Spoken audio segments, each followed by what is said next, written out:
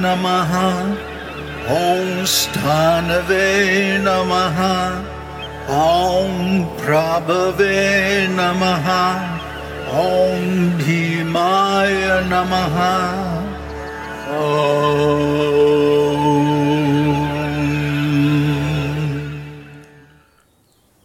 Namaste.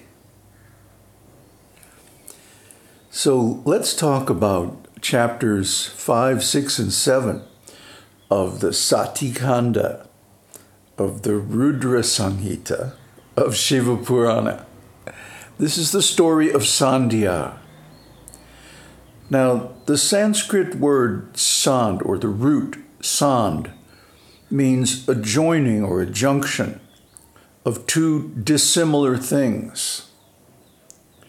So, for example, the sandhi is the rules for combining Sanskrit words into compounds. And sandhya generally means the periods in between night and day in the morning, and in between day and night in the evening, and also between morning and afternoon at noon. These are the times when prayer and mantras and puja are the most efficacious. So one should perform every day chanting of Gayatri and other mantras during the three sandhyas. It's called Tri-sandhya, the three junctions of the different times of the day and night. So how did this get its name? And the answer is given in this story. Sandhya was the first female produced by birth in the universe. Shiva and Shakti are unborn, and so are the demigods, Brahma and Vishnu, Rudra.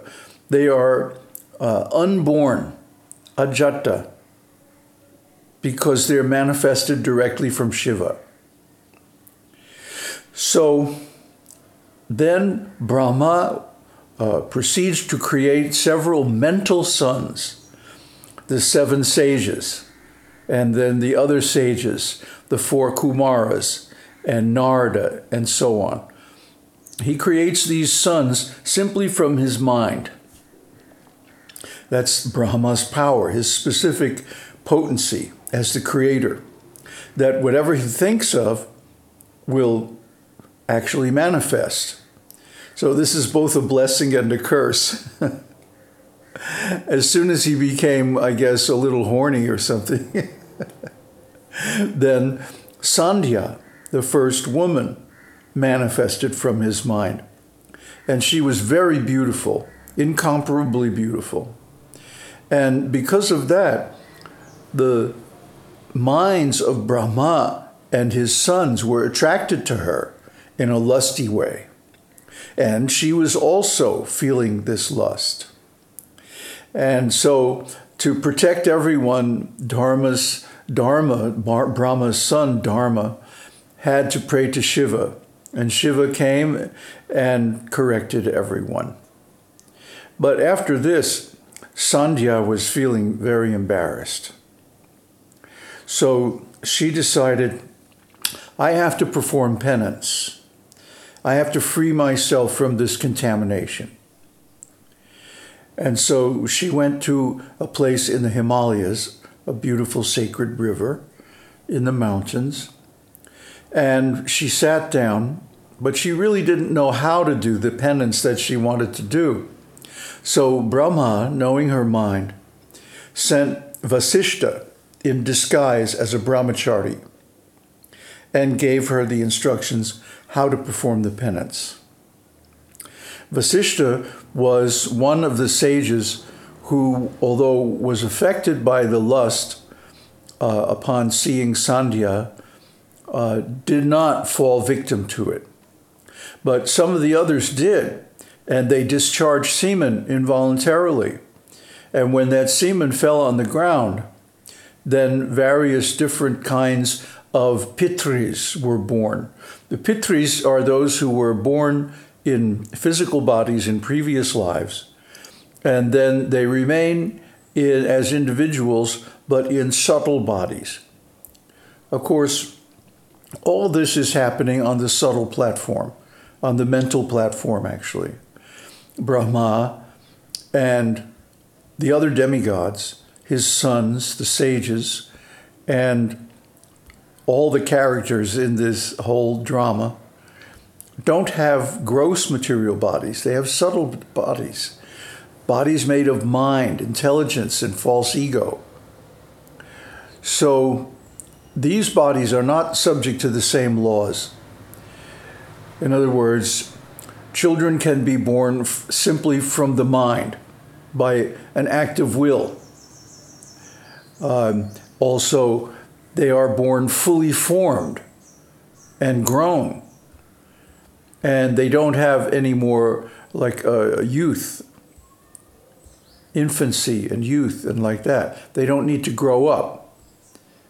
They're already fully functional. And so there was no kind of youthfulness or puberty stage. They were immediately capable of reproduction. And so the whole thing unfolded with Sandhya, and she wished that nobody would have to go through the same embarrassment that she did. And so part of the reason she performed penance was to make a standard that beings would not be born fully formed. After her, that was it. Then from that point on, beings would be born in infancy and have to grow up through childhood and youth before they become capable of lustful desires and sex activity and so on. So she actually brought this standard into being through her penance. She requested Shiva for a boon. Now, the penance that she performed was very severe. She would take only water in the morning during the first few hours of the day. And then the rest of the day, she wouldn't take anything. Yet, she kept up this penance and chanting the Shankara mantra for 4 yugas. 4 yugas is a whole kalpa, something like 5 million years. It's a very long time. So by the time of this penance was finished, a whole yuga cycle had passed and was back again to Satya Yuga. So Shiva appeared to her and told her that he was pleased with her, that she had become completely purified, and that now she could leave her body as she desired by entering the sacred fire. That there was a sage nearby, Medhatiti, who was performing a 12-year sacrifice. And this was for the moon, who had been cursed by Brahma after he refused to, or cursed by Daksha, after neglecting his 27 wives because he was in love with Rohini. And so, of course, who wouldn't be in love with Rohini? She was an incarnation of Vishnu, female incarnation of Vishnu. So anyway, make a long story short, she was successful in her penance propitiating Lord Shiva, and Shiva came and granted all her boons. So she entered the sacrificial fire of Medhatiti and was transformed into a baby.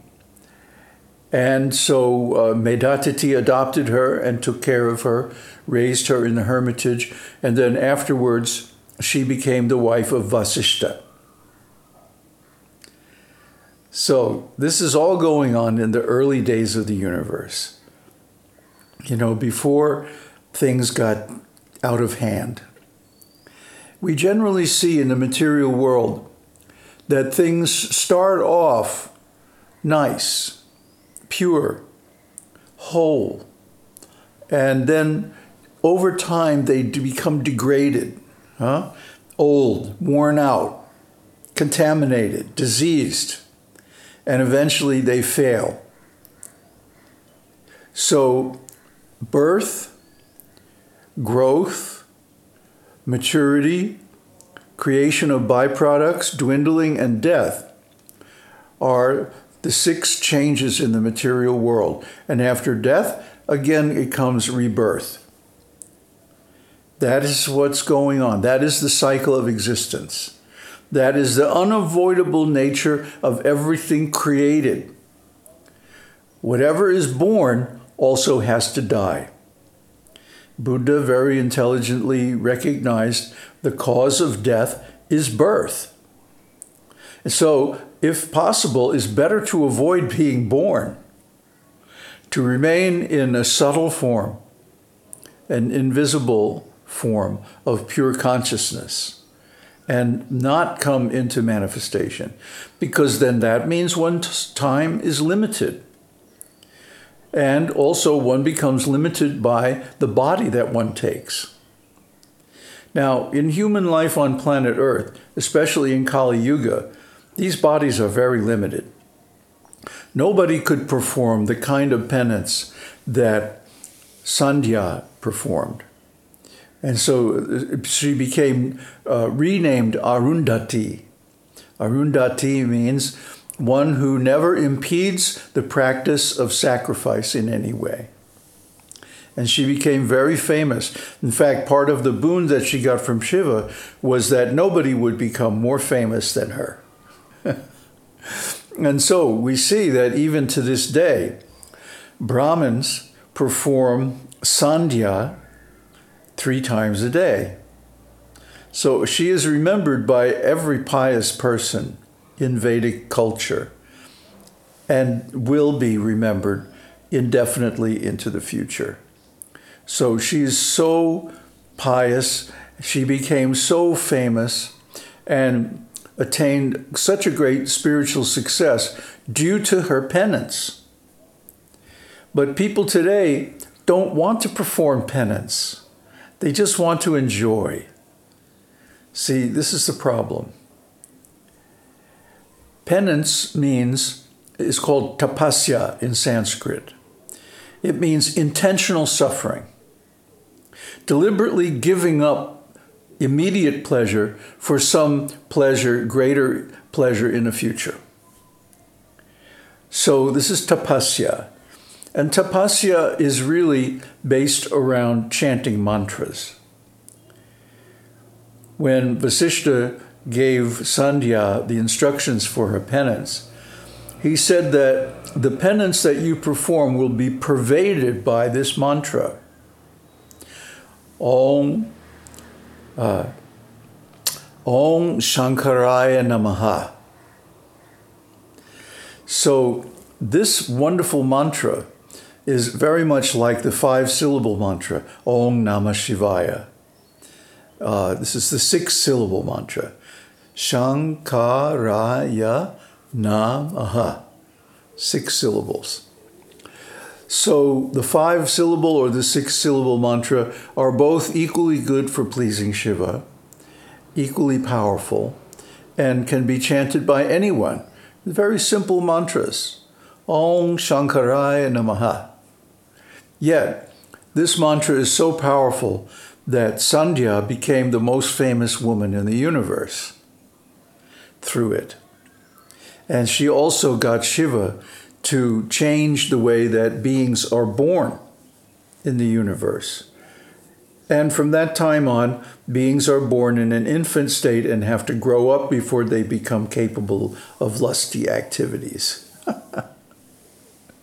But in Kali Yuga, things are so contaminated because it is the end of the Yuga cycle. It is also the shortest Yuga at 432,000 years. And in Kali Yuga, everything becomes contaminated. Everything becomes turned upside down. In Kali Yuga, instead of following people of virtue, people follow sinful rascals, dacoits and demons. elevate them to positions of power. Those who become rich through greed and cheating become the heroes of the people and the most popular celebrities and like that. It's completely backwards. But if we take the lesson that is embedded in these stories, then we will go back to performing tapasya, because that is actually the way to complete enlightenment and the foremost self-realization. Aum Tat Sat. Aum Shakti Aum. Aum Namah Shivaya.